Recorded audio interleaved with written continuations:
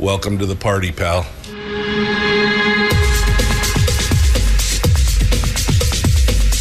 The Michael Dukes Show. The greed and the entitlement is astounding to me.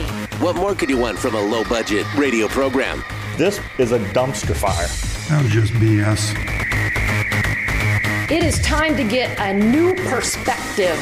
We know just what you need, and we've got just the cure. Open wide and prepare for a steaming hot cup of freedom. I just don't fathom it. The Michael Dukes Show, streaming live across the world. Across the world on the thing we call the internet, and at michaeldukeshow.com, and around the state of Alaska on this, your favorite radio station and or translator. Good morning and welcome to the program. It is the Michael Dukes Show, and it is Hump Day. It feels like Monday, though, man. It's been like one thing after another this one. I'll give you a little behind the scenes. Oh, my goodness. It's been a hot mess this morning already with technical difficulties across the state, apparently. Not just here, but with apparently the interwebs is not your friend today. Let me just put that out there. Just not your friend today. And, of course, everything these days is done through the internet. It's pretty crazy. Pretty crazy. All right. Well, I guess I should turn that off for just a second because I got to tell you what is going on all about the show this morning and what is happening. All right. So first things first, we're going to be talking just you and me this morning. So I want to tell you that this morning in hour one, it is open line, open forum. Any topic is fair game. You want to talk about the State of the Union address from last night? Now, normally, I wouldn't care. I'll be honest with you. The State of the Union is really nothing more than it's constitutionally mandated, but usually it's used for partisan purposes, and I usually don't even care about it because it's so irritating, right? It's just one of those things. But I came home last night. I don't know, I got home, but whatever it was, 6 o'clock, 6:30. It was pretty late, considering that I get started at like 4:45 in the morning. And my wife was watching the State of the Union because she knows I hate it. She knows that I hate it. Anyway, so I ended up watching the second half of the State of the Union address, which that's a half hour of my life I'll never get back.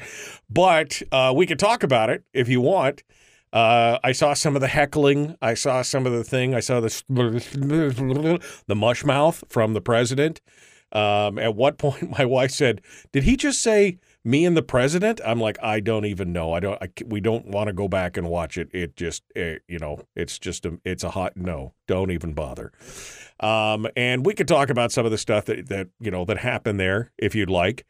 But again, to me, the State of the Union, regardless of the president who is giving it, to me at this point is just, it's a political, it's about politics more than anything else. It's about it really, although it is mandated and everything else is supposed to give a state of what's happening in the union. The state of the state of the United States is strong. Okay, that was it. That's the line from the whole thing.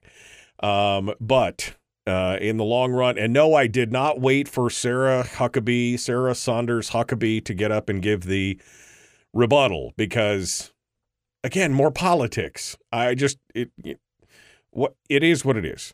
So, did you see Joe Biden kissing Kamala's husband? Yes, I did. I was like, that's like on the lips. What are you guys doing? What's going on over there? The national television.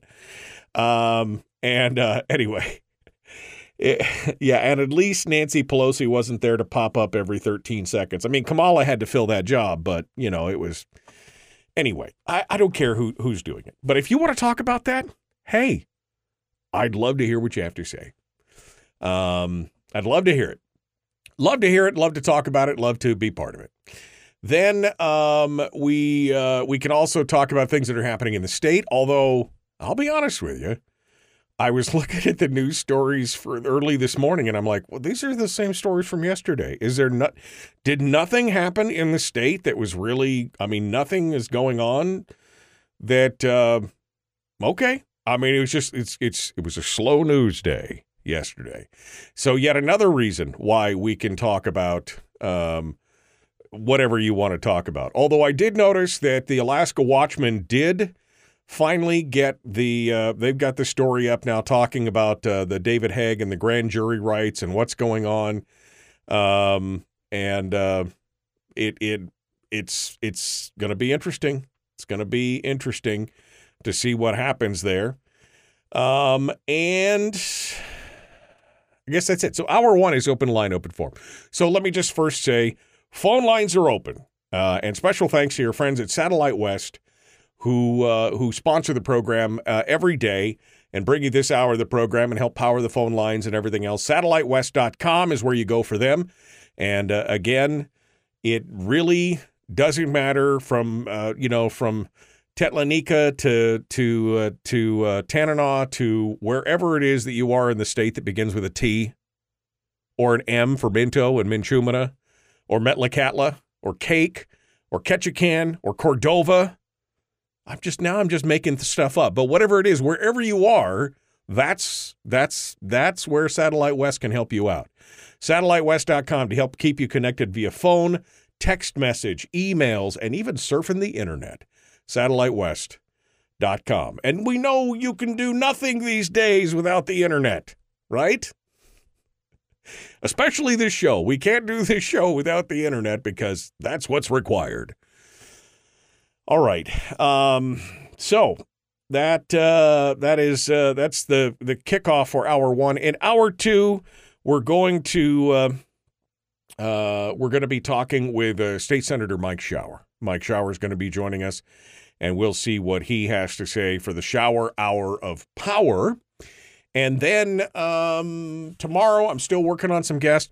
Kathy Tilton was going to try and get her on today, but let's keep her in our thoughts because her mom has got some medical issue, emergency thing. So please keep her in her thoughts there. And then maybe she might have time tomorrow. We'll see what happens. And then on Friday, I'm working on Jacob Sullum from Reason Magazine. Plus, Chris Chang is going to be joining us. And Chris Chang has got a... David, let me start that fresh. Let me start that over. Chris Chang's going to be with us, Top Shot champion. Then we're working on Jacob Sullum from Reason Magazine, who's just written the article about the decision by the Supreme Court, or by the one of the federal courts, rather, that, first of all, that you can't deny felons the rights for guns. That domestic, the people who have been accused of domestic abuse can't have their rights abrogated, and also that people who are marijuana users can't have their firearms rights taken. It's like, wow, there's a lot of stuff going on in there. So anyway, we're going to talk with Jacob Sullum about that. Hopefully, fingers crossed, we're trying to work out a deal, trying to figure out how much I got to pay him under the table. No, I don't have to pay him anything, but he's trying to see if we can clear his schedule to get him on Friday for Firearms Friday. See? There we go. Did we talk about Dan Sullivan's speech? Somebody's asking in the chat room. No, I have not talked about Dan Sullivan's speech yet. But we could talk about that. You see this phone number? Just give it a call. 907-433-3150. 907-433-3150. What I'm trying to say is this morning that I was trying to put out fires, and the normal stuff that I would do to prep for the show only got done a little bit. Let's just put it that way, right? So I had the story up to talk about Dan Sullivan's speech, but I have not read the body of the speech or even the commentary on the body of the speech. So see what I'm doing? Now, if I'd gotten up at 4:00 this morning, I probably could have done that, but mistakes were made. Things, I have regrets. I have a few regrets this morning. All right. So that's being said. So that's it. Greg in the chat room says, I had better things to do than listen to Bumbling Joe. I mean, again, it was a good speech for what it was, but yeah, I mean, there were several times, I only watched it for about 10 minutes, 15 minutes. I caught the last 15 minutes of it, and I was like, man, it's good. It's, he really needs to, again, mouthful of mush. And I'm not trying to I guess I am trying to criticize him, but you're hoping for a little bit of a better, whatever, state of decline, says Donna. All right. So that's it. So that's what we've got planned for today, which means you can help me out by giving me a call and let's talk about it at 907-433-3150, 907-433-3150. You can also drop me an email. The email address is me@michaeldukesshow.com. me@michaeldukesshow.com. You can drop me an email there, and I'd love to hear what you have to say. I got an interesting email yesterday from David, who was kind enough to send me an attachment. He said, I attended a presentation about the state pension program at the University of Alaska Fairbanks that took place a few years ago. And he said it was very informative, good info, good detail, and an excellent primer on what's going on. So he included the pitch deck, the PowerPoint presentation from when this took place, and this was originally created. The last time this document was saved was back a few years, like 15 years. This was from the MBA office of the University of Alaska Fairbanks. That's who created I'm looking at the document details here because you can do that, right? You can go back and look at who created it and what. So I can see who created it, which is Carl Ewing, who was in the MBA office of the University of Alaska. We might go over this tomorrow because I just got the email this morning. Or I just saw the email this morning because it came in late last night after I was asleep. This is an interesting take on the TERS and PERS program, and gives you a little bit of insight. So thank you, David, for dropping it to me via email, and we'll be probably discussing that tomorrow, and I'll be sharing some of those slides with you as well if you're going to watch on the simulcast on Facebook or YouTube or Twitch. Or you could go back and do that as well. So I'm thinking we're going to do that tomorrow. That should be fun. All right. So anyway, if you want to send me an email just like David did, feel free to do it. me@michaeldukesshow.com. All right, we got one line on hold. Do we have enough time? Oh, we're coming up on it. We're squeezing up.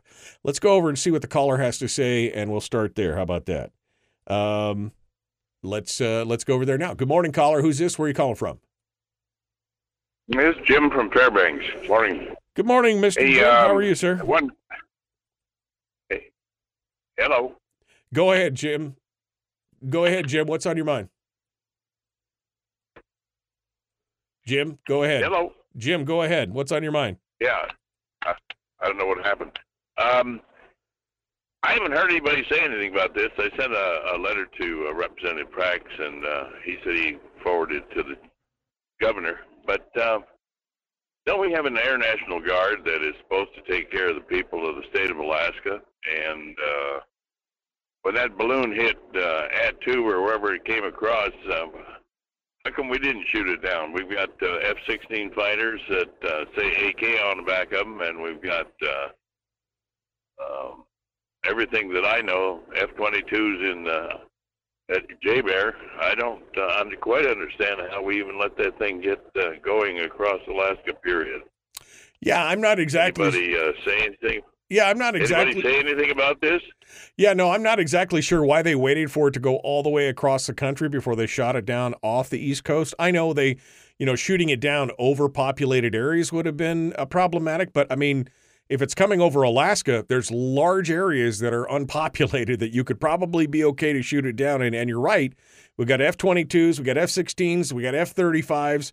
We probably could have shot that down multiple times over.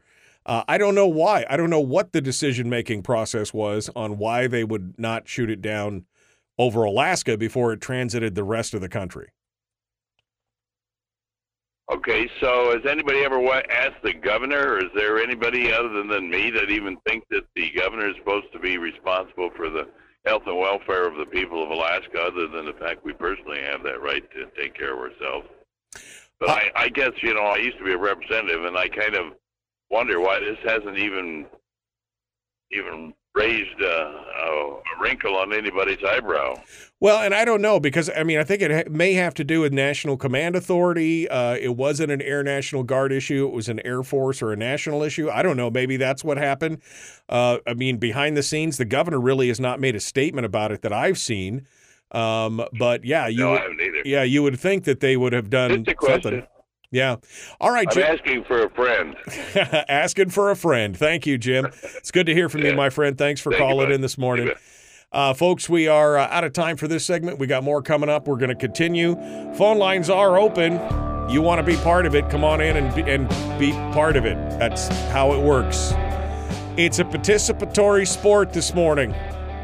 We'd love to hear what you have to say. The Michael Duke Show, common sense, liberty-based, free-thinking radio. Back with more right after this. And your phone calls, 907-433-3150.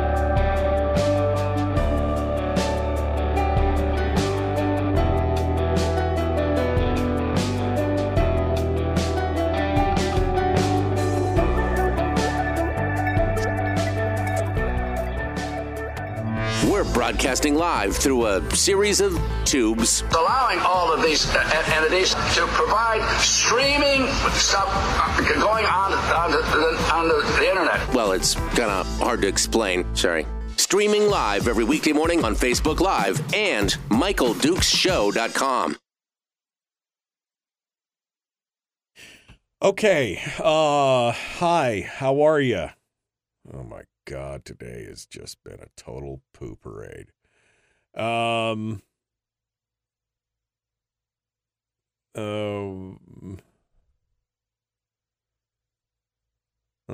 Joe has been around the block, and he puts the screws to the GOP on national TV. I don't know. The whole thing.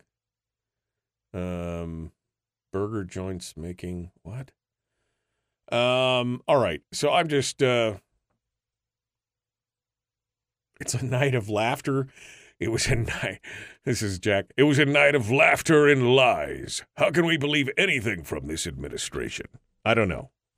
My friends. It's a tough situation, to listen to everything. I'm sorry. Let me talk amongst yourselves for just a second. I need to just talk amongst yourselves. The crisis is not just me. It's the two stations in Anchorage and everything else. So just hold on a second. I'll be right back.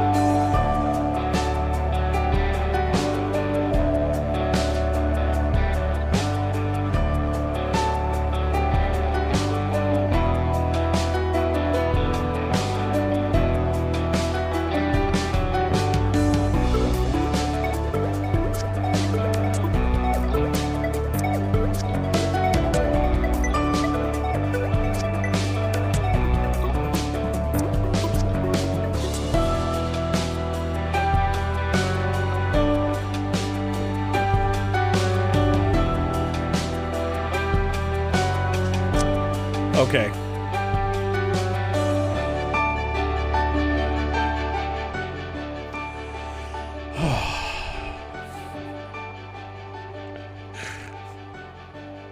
There are just some days. Some days. All right. Let me run back to you here.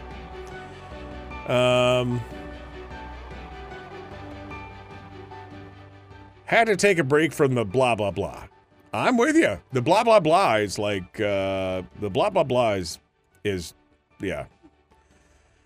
Kelly says it was the worst speech ever. Yeah. Well, all right. If Trump had given it, would we all be saying it was the best speech ever? I wouldn't be, but I mean, because again, it's a political tool. It's not, it really says nothing rather than,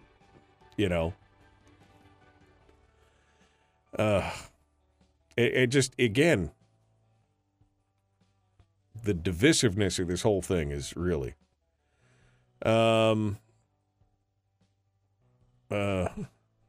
you think the president would use the term? You would think, one would think a president could learn to say semiconductor instead of the overuse of the word chips. Chips. Chips and dip. I mean, it's a thing. It's a thing. Sullivan commented in the last 10 minutes of his speech. Oh, on the last 10 minutes. I haven't seen the thing yet.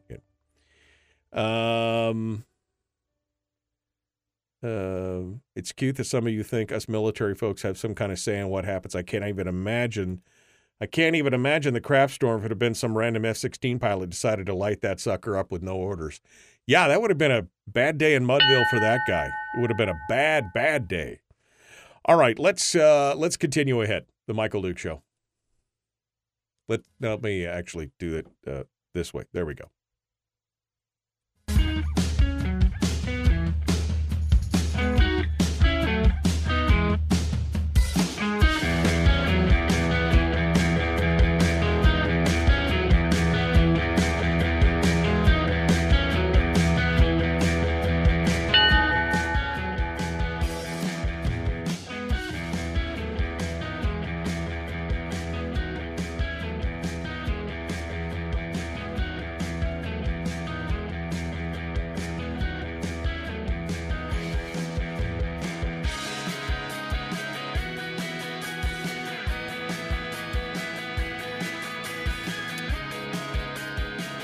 Yeah.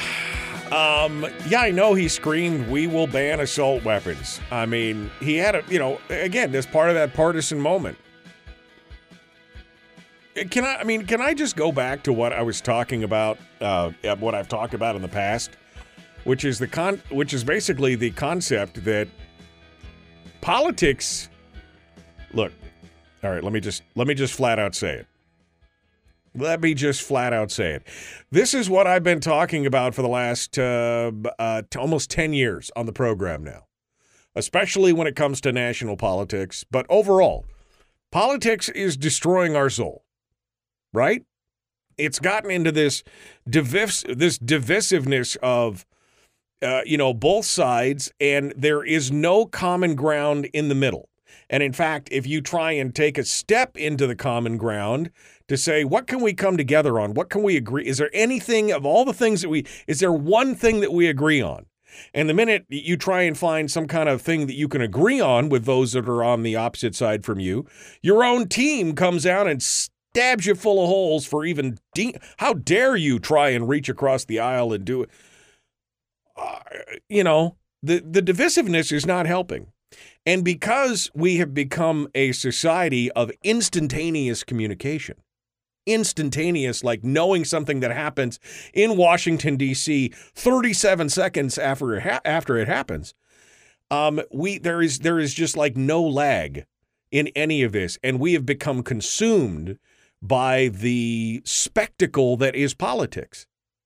People are watching the television and the news feeds and the internets and the Facebooks and the Twitter feeds, and they just become so invested in it, never really realizing that they have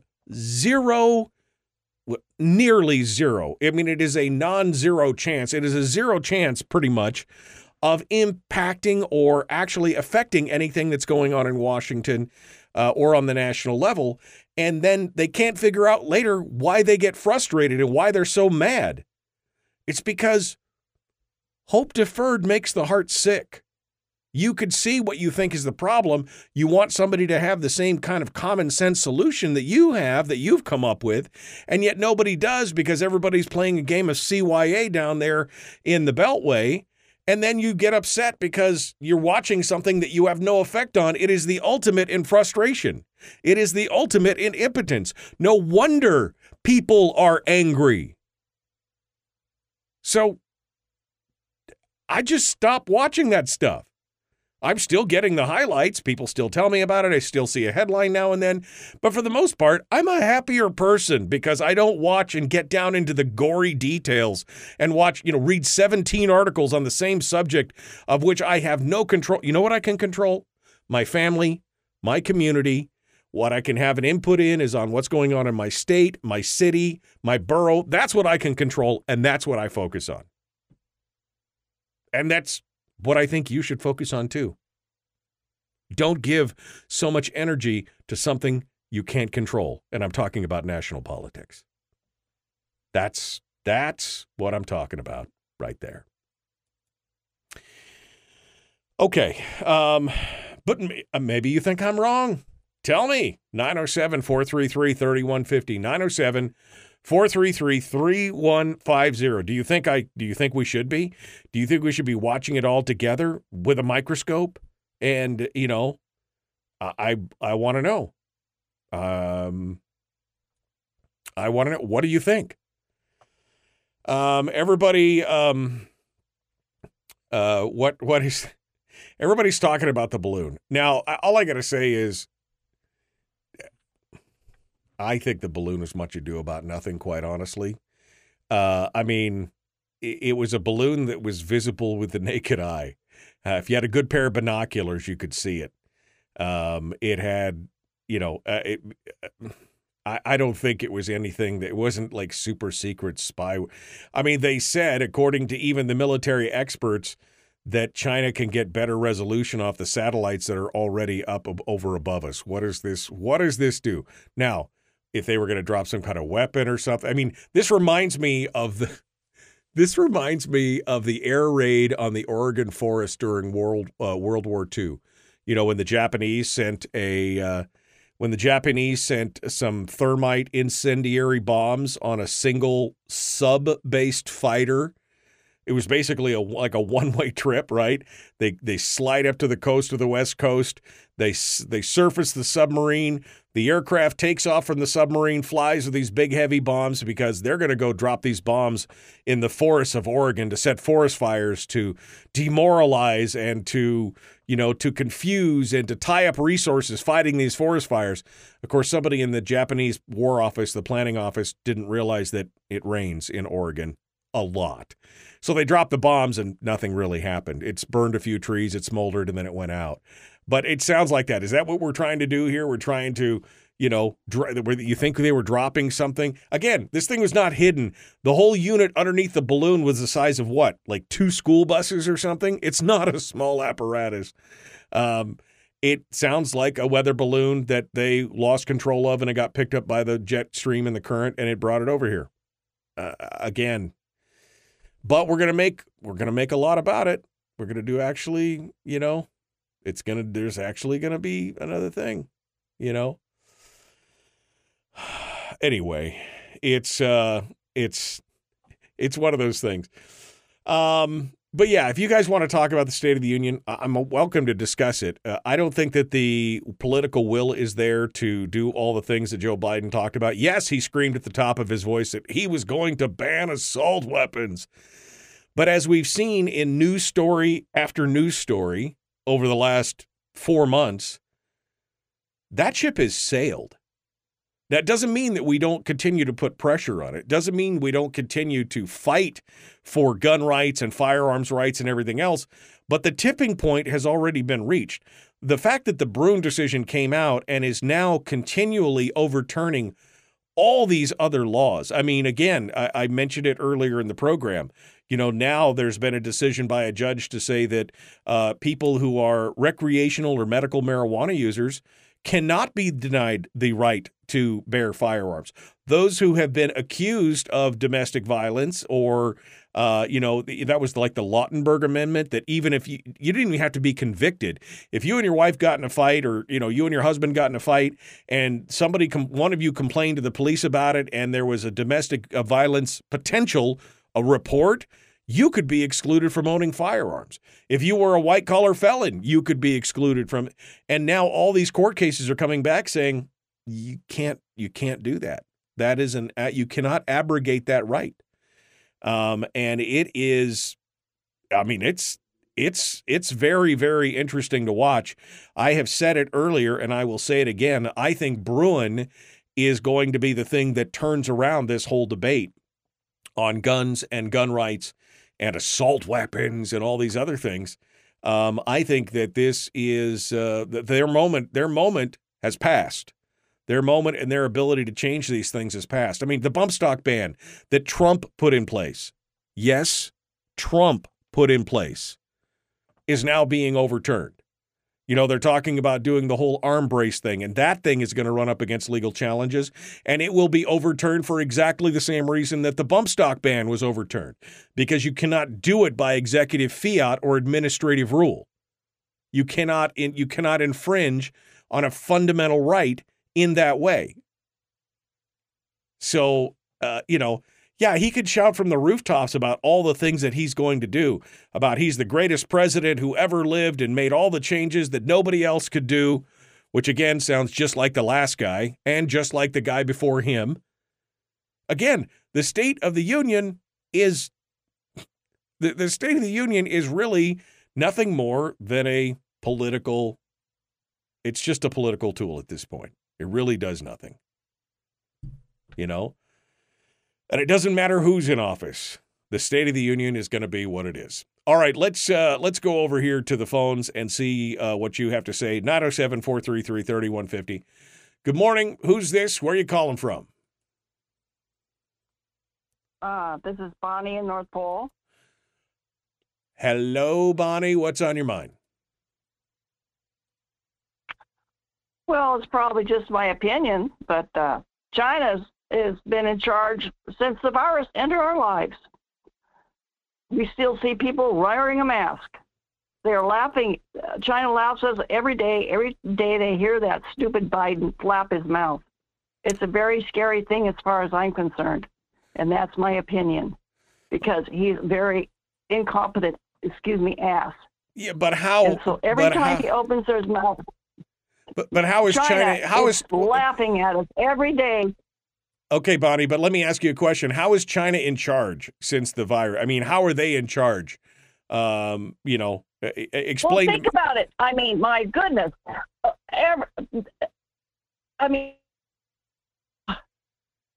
Businesses here in Fairbanks, Alaska were closed. Only certain ones could stay open. And now you still have here in Fairbanks, where I live, where they can't even find people to work. Because now we have a socialist society where people are getting money, and so because they figured it out, and people are homeless, so we got to worry about all those homeless people. We're going to do something about them. And we're going to do something about them, and we're going to take care of them, and only the people that work are going to take care of them, and we're going to have Medicaid for everyone. Medicaid is going to be for everyone. Isn't that a socialist society? Well, look, Bonnie, I mean, I'm just going to say this. Part of what you're saying is true, but to say that this is all China, we were already heading down this road. Right? We've already headed down dependency. I mean, Bill Walker, when he first started, put all the Medicaid stuff. But even before that, we were kind of a welfare dependent and welfare driven state. I don't think, as much as I think China is dangerous and a problem, I don't think we can lay all the problems at their feet. We can't just say, look at all this stuff. It must be China's fault. We've got to analyze that. This was already happening. And there are bigger factors in play, but I appreciate your opinion on it. I just don't think that this is all China's fault. They're having their own problems right now with their own lockdowns and everything else. They could have their own revolution. before we go too far. All right, I got one line on hold, but unfortunately I am late for the break. So caller, please hold the line. We'll talk to you during the break and get you all scored away for the return. Don't go anywhere. The Michael Duke Show continues. It is your home for common sense, liberty-based, free-thinking radio. We're going to be back with more. Phone lines are open at 907-433-3150. We'll be back right after this.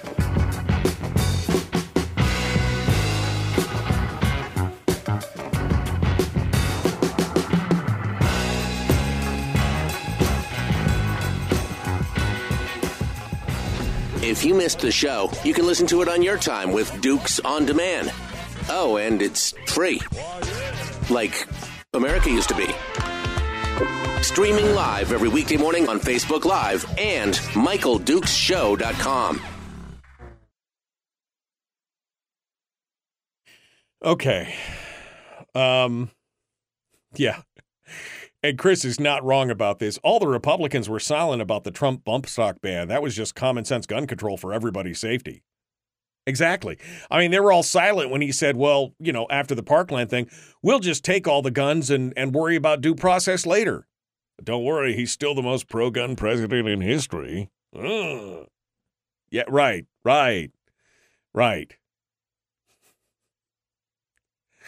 I have never seen so much Kool-Aid in one room when somebody first said something about that, and I just pointed that out. Never seen so much Kool-Aid in one room in my life. Donna just said, the Chinese were probably just scoping out their next real estate purchases. Mikhail says, it wasn't about carrying a payload. It's about how we respond and when we detect. Yeah, I mean, that's the thing. The only thing that I could say wrong about this was the weakness of the response, because I don't think it was necessarily anything dangerous, but I still didn't want it floating over the entire country. Why didn't we take it down? I mean, the Air Force has got F-22s, F-16s, F-35s. I mean, why couldn't we have done anything about that? It's funny how that balloon managed to fly over 21 military installations. Again, it wasn't about carrying a payload. It's about how we respond and when we detect. Mikhail says that's all the intel they were looking for. It could be, I suppose. It could be. All right. I'm scrolling through. I'm trying to get caught up here. Military discourages the reportings of UFOs and UAP, which is unidentified aerial phenomenon. It was probably a couple of days before they realized it was Chinese and not an ET.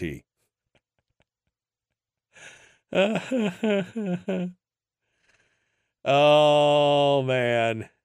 Since when does the ATF have the power to create law? And that's exactly what the court said over the bump stock ban. Let me go to the phones. I forgot about the caller here. I got so wiped up. Let's figure out who's on the phone and where they're calling from, and we'll get a fresh start when we jump to the other side.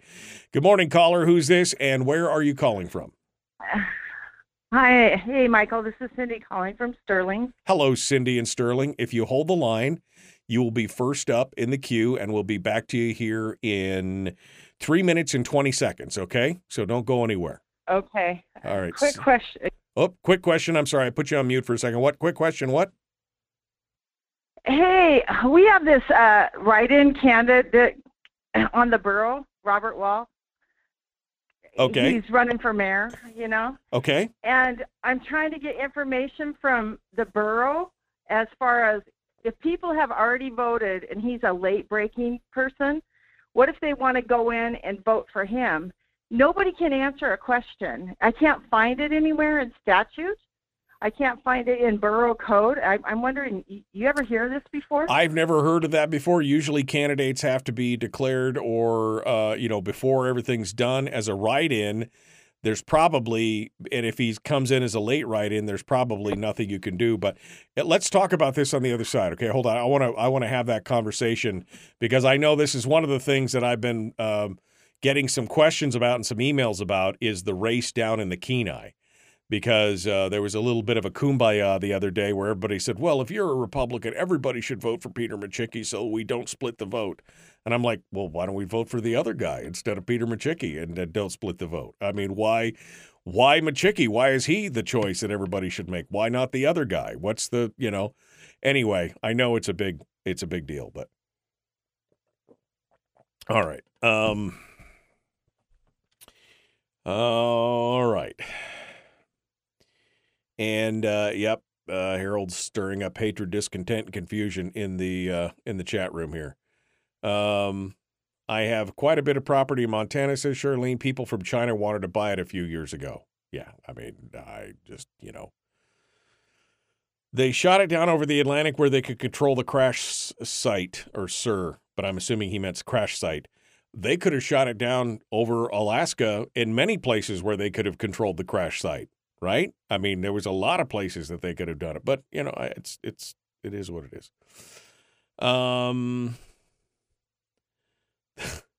I just slapped myself. This side, that side. There is no side. There is them, government, and us. Just go to your work, give them your money, and go back to it, and go back to sleep. Yeah, that's it. Yep. All right. Laura Bullen, left wing, right wing, all part of it. I mean, that's the thing. The left wing and the right wing. What if I told you that the left wing and the right wing were all part of the same bird? Right? What if I told you that the left and the right were both the same side of different sides of the same coin? What if I told you that it doesn't matter if they've got an elephant or a donkey on their lapel? What if I told you that they're all in it together and we're the victims? How about that? Yep, that's it. Here we go. The Michael Duke Show, Common Sense Radio.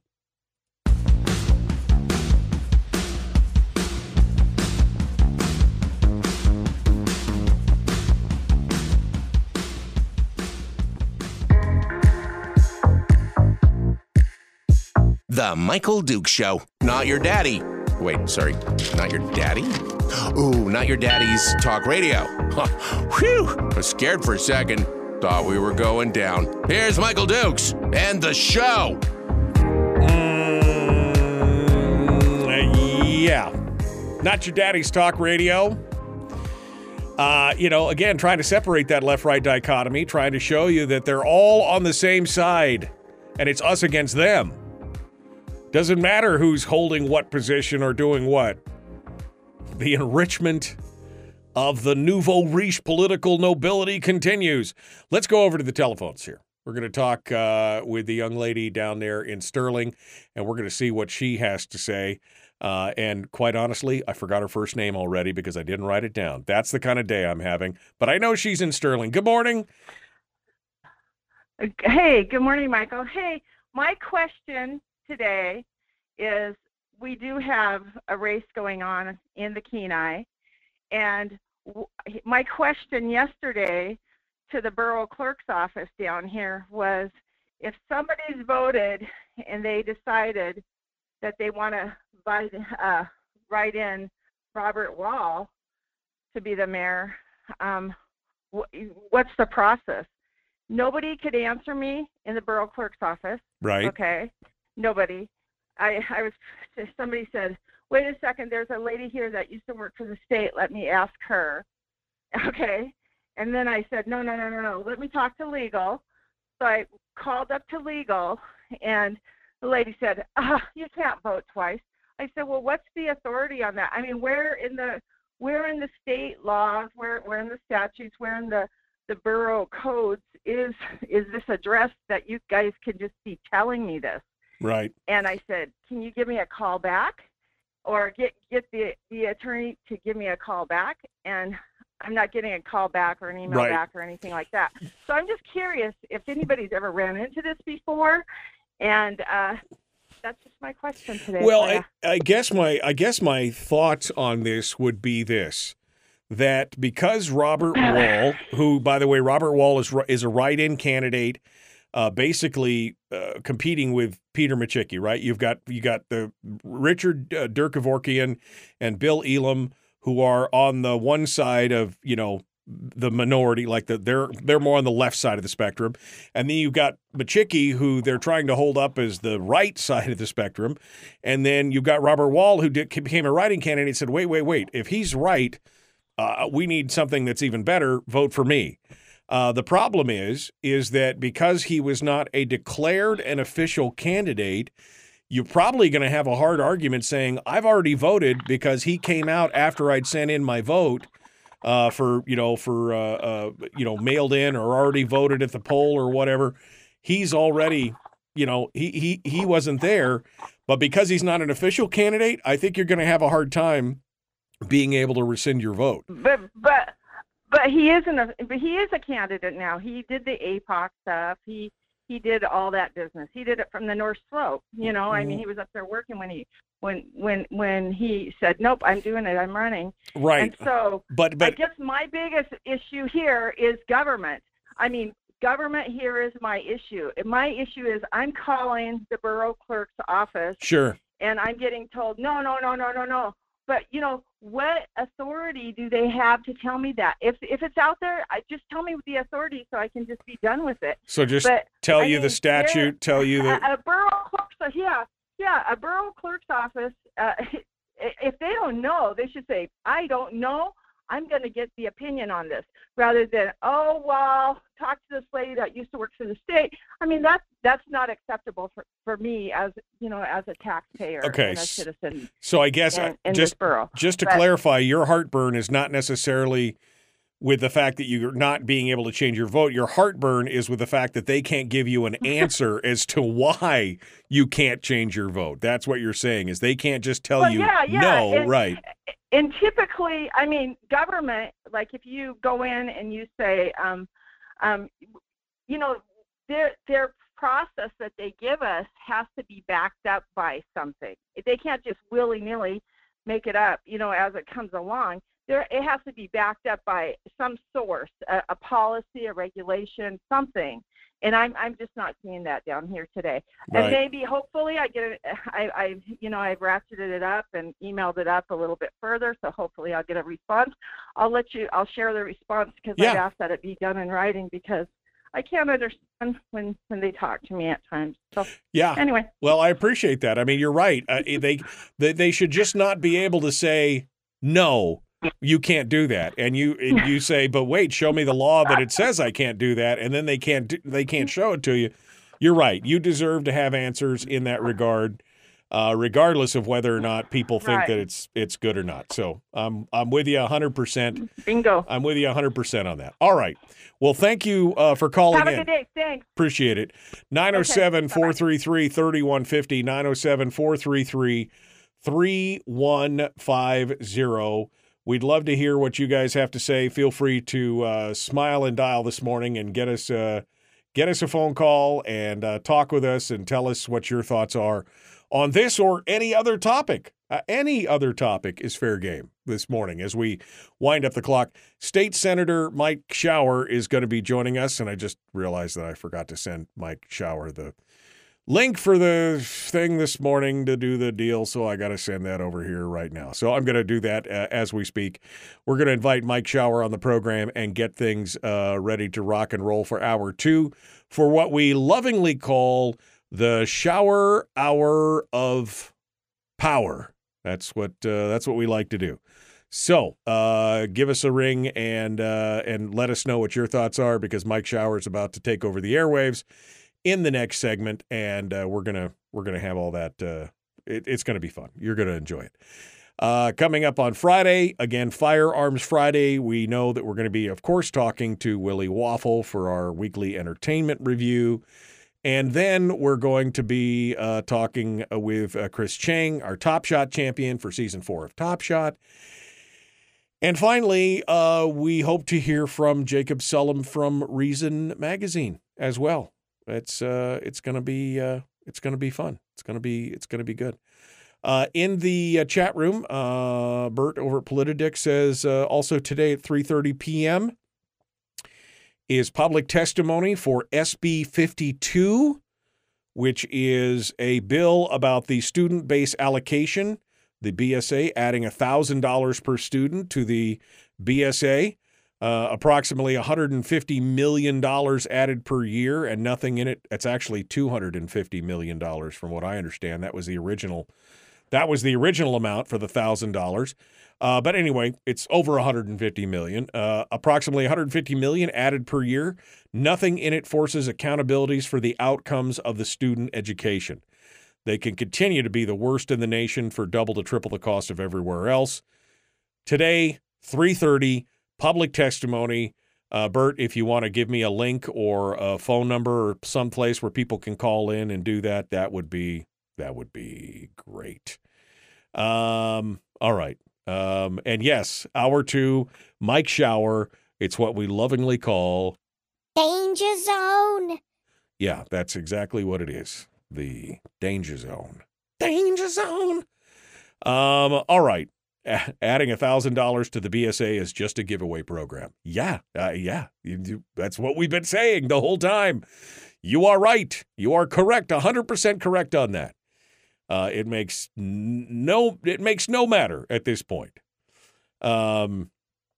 Actually, it would be, according to David Boyle, who follows these matters closely, actually it would be about $250 million per year, and then inflation proofing of the BSA going forward or backwards as you see fit. So there you go. All right. Wow, look at that. I just looked up at the clock and realized it's time. It's time to get ready for hour 2. Hour 2 is dead ahead, the shower hour of power.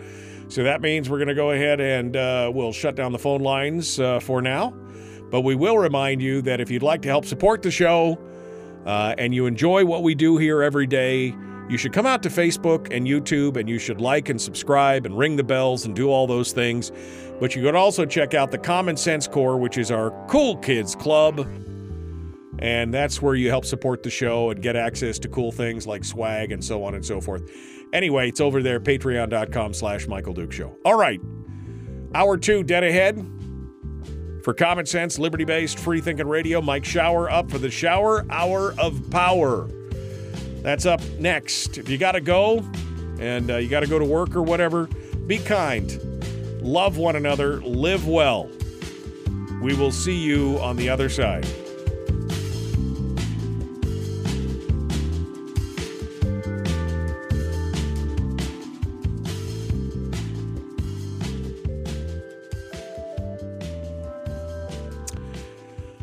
Okay, there is one line on hold, so let's go over there and talk to them real quick to see what they have to say before I turned the phone number off the screen, but the phones are still on. So let me go over here and clear the phone lines out, see what people have to say while we're waiting for Mike Shower. Good morning. Who's this? Where are you calling from? Good morning, Michael. It's Melody McCullough calling from Westvilla. Good morning, Melody. What is on your mind, my dear? You put me on hold before you decided to cancel take the calls off. Yeah. I was already on hold. I want to talk real quickly about what's happening in the borough with the school buses. Okay. Parents aren't advised of what's going on. Our school bus drivers are striking due to safety issues with the buses, which are really bad. They're a parent's nightmare. I sat in on the school district meeting last week. I'm holding Matsu Borough School District responsible for not holding Durham to their contractual agreements as far as nobody's holding Durham accountable for making sure that our buses are safe, for making sure our buses are running. Since day one, we've had nothing but problems, late starts, rotating buses. Now parents are transporting their own kids. I think parents need to be informed because there weren't very many parents at that meeting. Parents need to know what's going on with these school buses and what the bus drivers are fighting for. Everybody's angry at the bus drivers for striking, but when you understand why they're there, you get a better understanding of the nightmares that the buses that they're putting our kids on. Not only that, since Durham found out, what happened was when Durham got their fleet inspected last summer, there was only very few buses, like maybe 12 of their whole fleet was in the state of Alaska. None of the rest of the fleet had arrived. So the majority of the fleet that arrived after state inspection, were yet put online and are out on the roads without DOT certification and safety inspections. And now, because Durham is not willing to negotiate with the bus drivers, They're hauling buses out of here because DOT the inspections are about to come public of how many buses in that fleet were not inspected. There were buses going out on flatbeds out of the bus barn yesterday. They're shipping the broken down, non-working buses out of Matsu before they're caught with their pants down around their ankles with all these buses that are having issues. Melody, what is the borough saying? What are the school boards saying about these allegations? I know that Durham I know that Durham came back and said, "Oh, we've passed all the OSHA, stuff, so we're safe." But now you're talking about state inspections and stuff that didn't happen. How are they letting these buses on the road without a state DOT inspection if that's part of the requirement? Supposedly they have waivers for them, but nobody can come up and show what the waivers are for, or nobody from the school district is following up on these waivers that were put on these buses that came in afterwards to make sure that they are being safety inspected by the state of Alaska. Oh. So now they're hauling these buses off the property because the fire's being turned up. Well, I know that there's always two sides. School board. Yeah, I know these things are always. I know there's always two sides to this whole thing, and I definitely would love to hear more about what's going on this. I know it's easy to just have a knee-jerk reaction. Call back tomorrow and we can discuss this. Yeah, if we could discuss it tomorrow, if you want to come back, call back. I don't want to interrupt. Yeah. No, and if for some reason we end up with more phone calls later in this hour, you could call back and we could discuss it further because I think you're bringing up valid points. I think these are valid points that need to be addressed. I don't think we can just say, oh, well, it's obviously. There's so much more to it. Obviously, the unions are bad because they struck or whatever. Yeah, I mean, I definitely want to hear more about it. So. Okay. All right. Well, I will try to call back after shower hour of power. Yeah, we'll see if we have time, if we take phone calls, but just keep listening and you'll hear it one way or the other. So thank you, Melody, for calling in. I appreciate it. Okay, I will, for sure. I appreciate it. Thank you. No problem, Michael. Thanks. All right. Bye. Okay, so that is Melody. She's coming in for the right before the shower hour of power to talk about that. Sherry asks a good question. I agree. Per the contract, who's responsible for the state inspections? If Durham is responsible, then and they say, well, we've got waivers. Well, it's on you to produce those waivers because if you're driving buses that aren't, and it's a requirement, then yeah, we need to know more about it. Politidic. Wow, that's a big box of text. I can't even see my face. All you can see is my eyes. I just want to remind you to keep it simple, stupid, on the testimony. There's all the statewide testimonies. 3:30 public testimony for SB 14, retired teacher retention. But if you dig into the bill, it's all about the defined benefits. Also today, 3:30, same time, SB 52, base student allocation, adding $1,000 per student, approximately $150 million added per year if they do $2,000 per student, and then it cut him off because I can't see the rest of it. But there you go. There are the phone numbers. It's up right there in the chat if you want to listen to it and go away. All right, got to send a message again here to see what's on the way. Let me go over here. Okay. There we go. We'll see what happens here in a hot second. Researching Durham, they're bad actors, says Terry. They have multiple businesses in the lower 48, no good reviews. It's kind of like this program. I mean, lots of stuff going on, just no good reviews. That's really what it's all about. No good reviews for this show. All right, well, we're going to continue here in a moment. The Michael Duke Show continues. Common sense, liberty-based, free-thinking radio.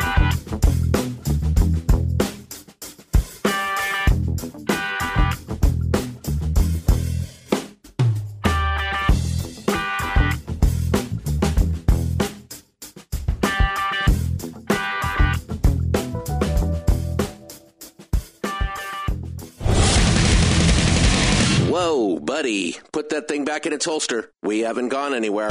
I don't understand. Check out the MichaelDukesShow.com for information on how to get access to the podcast. Welcome to the party, pal.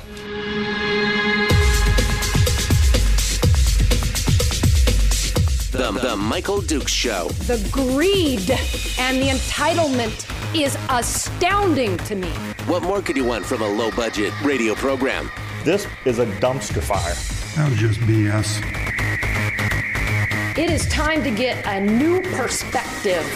We know just what you need, and we've got just the cure. Open wide and prepare for a steaming hot cup of freedom. I just don't fathom it. The Michael Dukes Show, streaming live across the world.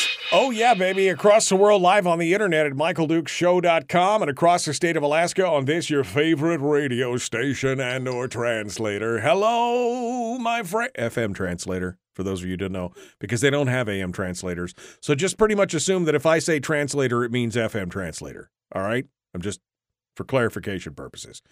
Hello, and welcome to Hump Day. It is hour 2 of the big radio broadcast, and in the green room right now is our guest for this hour, State Senator, all-around good guy, fighter, scrappy, pugnacious. I don't know what other adjectives I could use to describe him, but he is, we call him Smiling Jim around here. No, we don't call him that at all. It is State Senator Mike Shower who joins us this morning to discuss everything that's happening down in the legislature. So let's go over and see him right now as he joins us. Good morning, my friend. How are you this morning? I'm awake. How are you? That sounded like a question. I'm awake. I mean, it was on the verge of being a question. It is a question. That's what's going on. Hello, sir. What? How are you doing? How's the week been? We visit every week, and last week was our first visit of this session. So it's been 7 days. I guess, have you changed your opinion on anything? Is everything going okay? Are you feeling optimistic or pessimistic? We're seeing all the discussions. I have no agenda. Excuse me. I have no agenda today. That's not true. I always have an agenda. We try to put common sense out there every day. That's the agenda. But I have no agenda as far as questions goes for Mike Showers this morning. So we're just going to kind of freeform riff and start things off.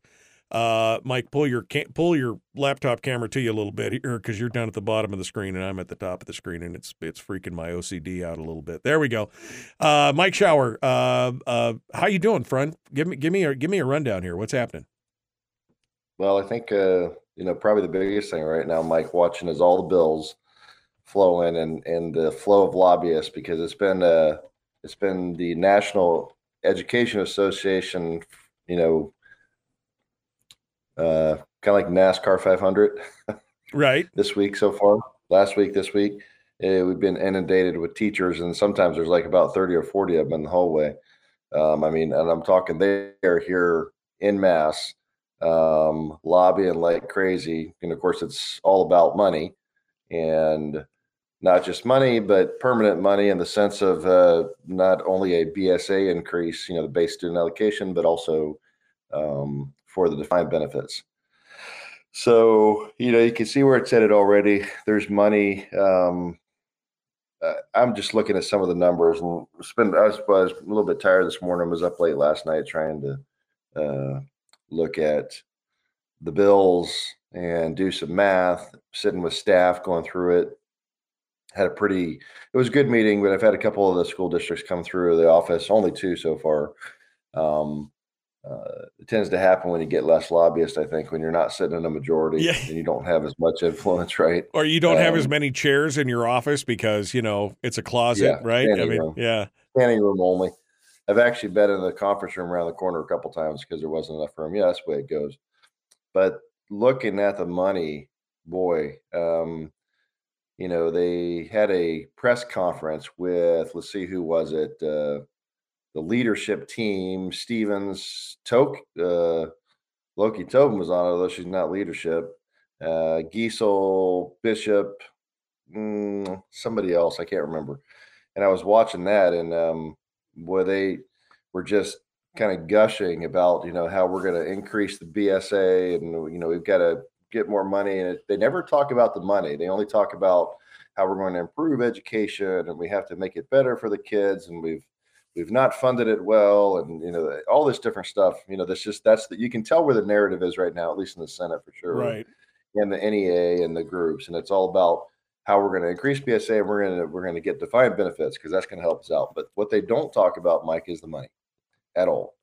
And they continue to not educate the public on what the BSA, how this works, right?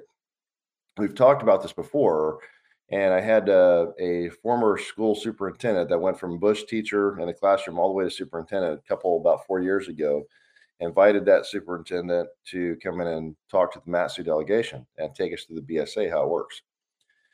And the lesson here is that when you put in $1 in the front side, it's not $1 coming out on the back side of the BSA, because you have all these multiplication factors with it. So you might put in $1 up front, it might turn into $10 coming out the backside.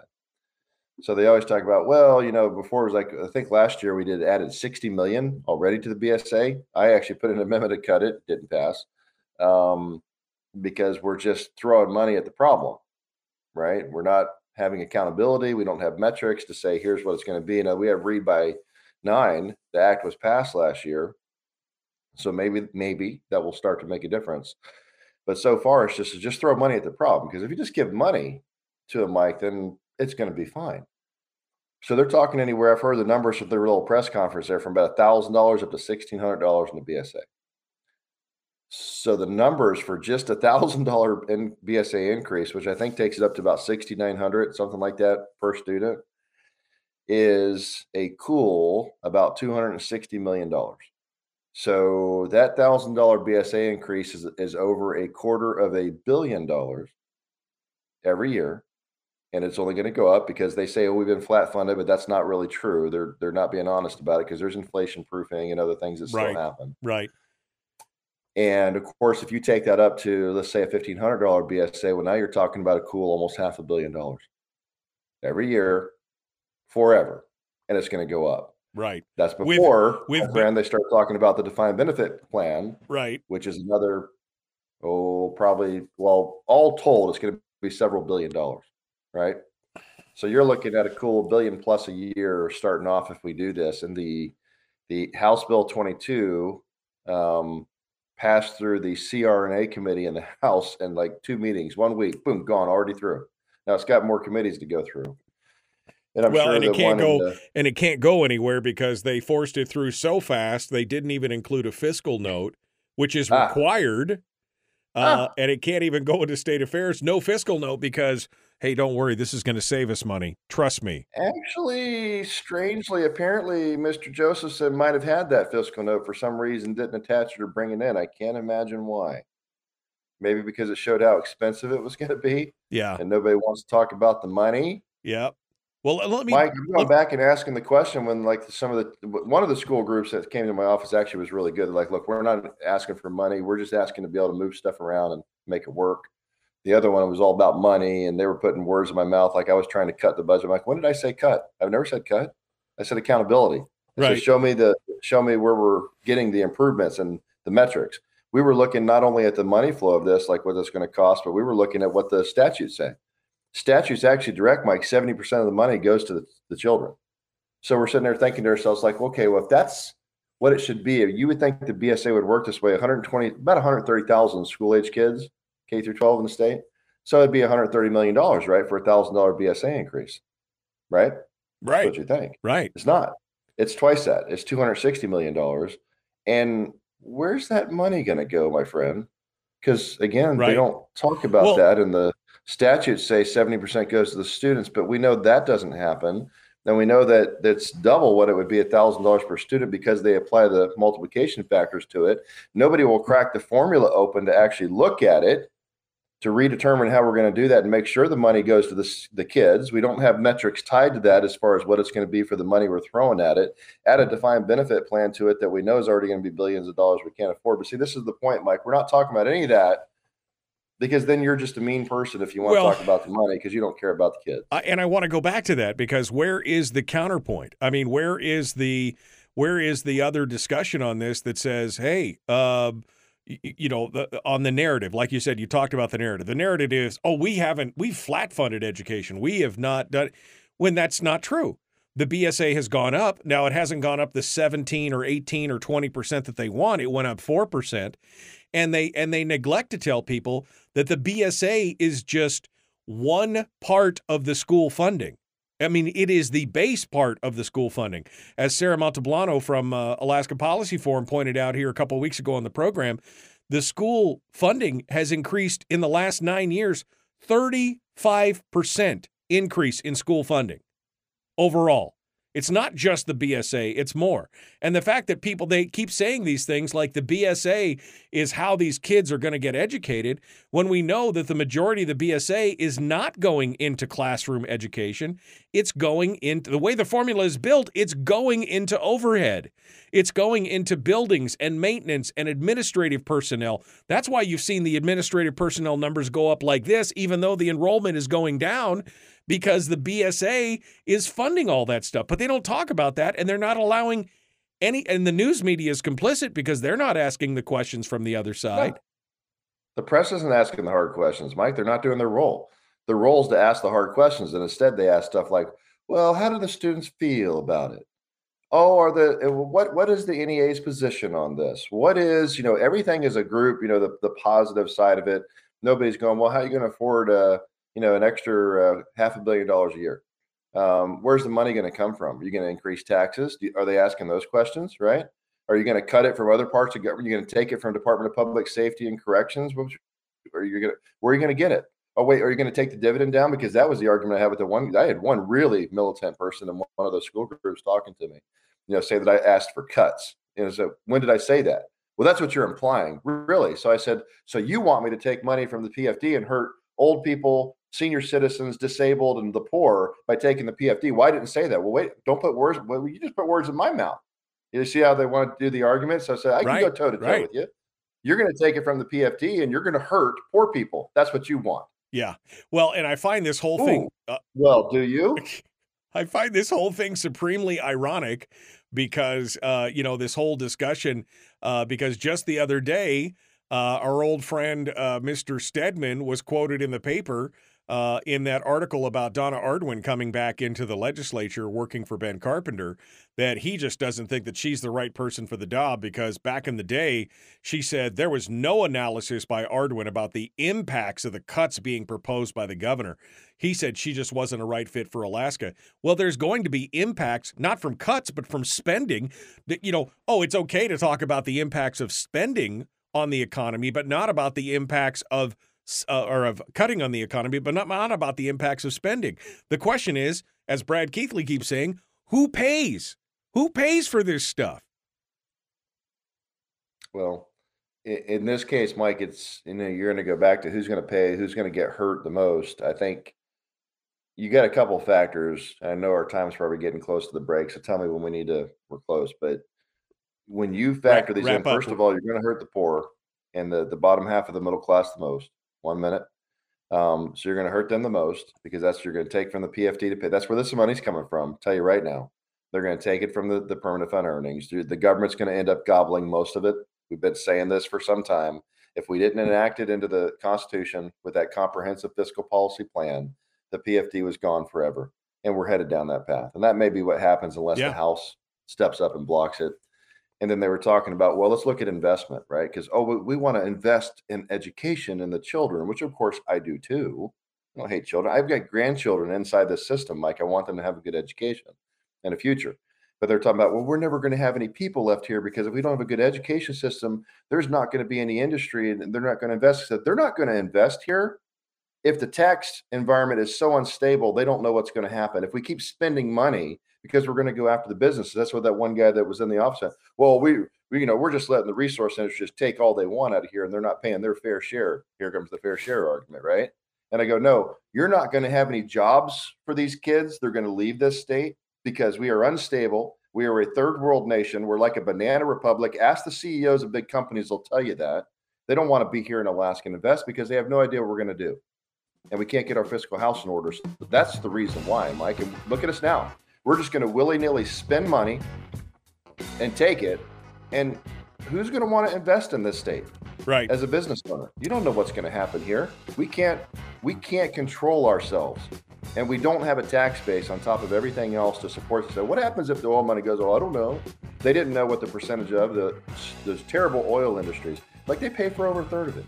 What happens when they're gone or that dries up? You want to talk about cuts?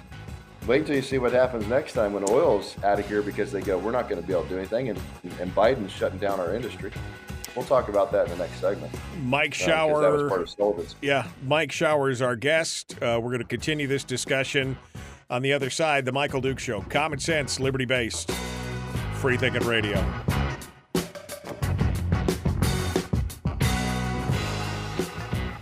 If you missed the show, you can listen to it on your time with Dukes On Demand.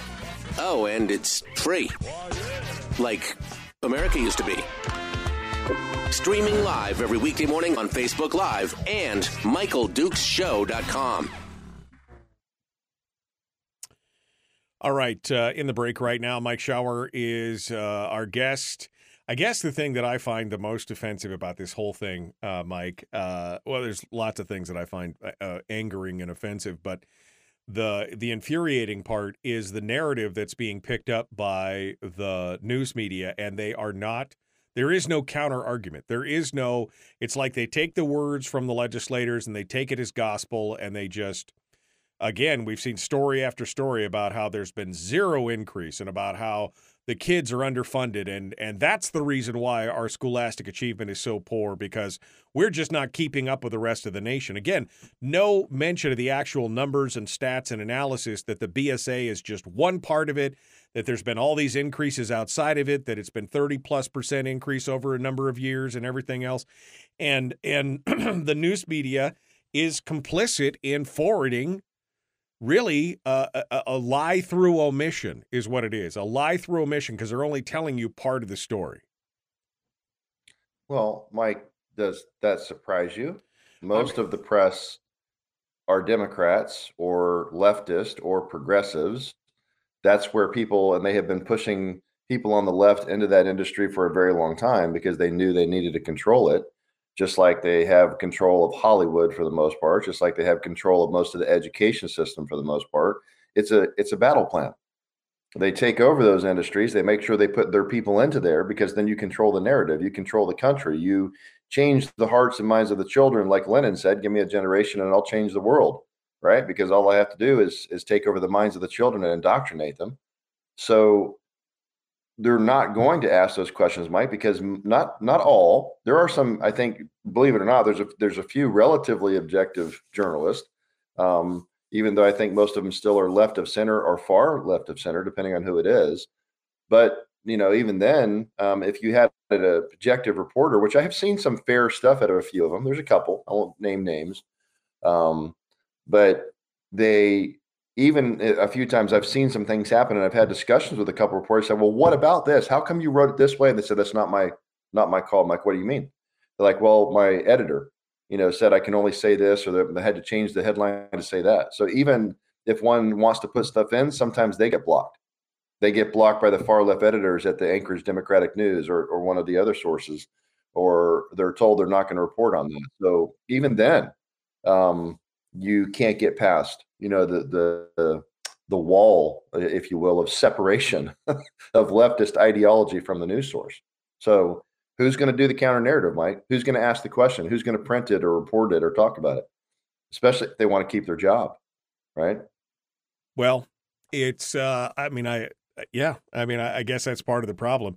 And of course, people, for the most part, this program is targeted towards super voters, people who are informed, who are engaged, who stay up to date on all the minute details of this. We're kind of preaching to the choir on this, because you got voters out there that they don't educate themselves, and all they do is see the headline and they go, oh my gosh, we're flat funding education. This is why our students are failing. We need to fix this.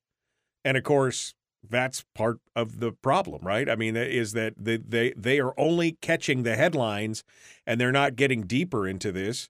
And so that's why they're winning the battle. That's why those that are more pro-government, big spend, pump up the education unions and do all this stuff and deceive and misinform people. That's why we have this problem. So, like you said, if I was a reporter, one of the questions you might want to ask, say, well, where are you going to get the money from, right? And I think one of them, it might have been Senator Stedman, said something to the effect of, it's not a problem or something. There was some comment he made, because he's finance coach here, so it's appropriate for him to make a comment on it. But it was something like it's not going to be a problem or something to that effect. And I know that the answer is going to be, we all know it, Mike. I mean, nobody's a fool here. It's going to be by just taking more of the permanent fund earnings, right? They're just going to take more than the statutory formula. They'll take more than a 50-50. I mean, I'm betting that the way we're going now, it's going to be less than $1,000 PFD. That's the number I've heard bantied around so far. We'll see. But I don't know how we're going to balance the books otherwise, not with these kind of spending increases, right? Right. So we'll talk about it back on the air. All right. Mike Shower is our guest. We're continuing with him. Please like and share the show. Like and follow the show page. Make sure that you subscribe and ring the bell on YouTube. Here we go. Jumping back into it. The Michael Duke Show. Common sense, liberty-based, free-thinking radio. The Michael Duke Show, proudly splitting the left versus right dichotomy. Yeah, I had to look that word up too. I don't think it means what he thinks it means. Here he is, though. That guy, Michael Dukes, the one with the show. That's right. The one with the show. Common Sense Radio, it's what we do. Mike Shower is our guest. We were just talking about the complicity during the break, the complicity of the news media in some of these stories. And how anytime we talk about something that is counter to the narrative that's being pushed by Senate leadership, House minority, and the news media, we're being labeled as, well, why do you hate children? Mike Shower, why do you hate children? Don't you know that they are our future and we teach them well and let them lead the way, kind of thing? So anyway, you were saying before you were so rudely interrupted by the break, that's where we're at. Yeah, so I think it's important that people hear sometimes there are a few objective reporters that have asked good questions and they actually, have fairly painted both sides of the story of what's happening here now and then. Not always, but sometimes. And sometimes we have to yell at them a bit, but they will do that. And then sometimes they get shut down, though. I've seen this happen where, they want to print something or say it and they've tried, but the editor shut them down, at the Anchorage Democratic News or, somebody else. So there's more to it than just that. But, we're looking at things, and I think it's important that third rail, right, or, the fifth column, we've got the press out there that's supposed to be asking these hard questions and keeping the government accountable. But if they can't report on stuff or won't, then that hurts, right? Because you would want them to ask questions. I think it was, because this is ironic, because this, Senate coalition and our Republican colleagues decided to give, Senator Hughes and I 0 committees, right? So we can't effectively work on policy and legislation for our district because they've silenced the voice of 115,000 Alaskans in the Senate. And so I have more time on my hands, right? So more time to cause trouble. Woohoo. But what I can do, and I've been doing a lot of, is going and watching all of these different press conferences and committees because I have more time than I used to have before. And so it's actually an ironic comment talking to some of the House members, because before they'd be like, hey, Mike, what are you doing? You want to talk? You want to come sit? The House minority Republicans, because they have been in the minority the last 4 years. And all of a sudden I'm like, hey, how's it going? Rep XYZ. And they're like, I'm busy. They got their head down. They're just walking fast. I'm like, different being in the majority, isn't it? So it's like a flip to watch those guys, how busy and running around they are. Yeah, exactly. Now I'm that guy. Now I'm like, well, I can come sit and talk to you. Oh, I don't have time right now. Surprise. It's actually busy when you're in the majority. Yeah.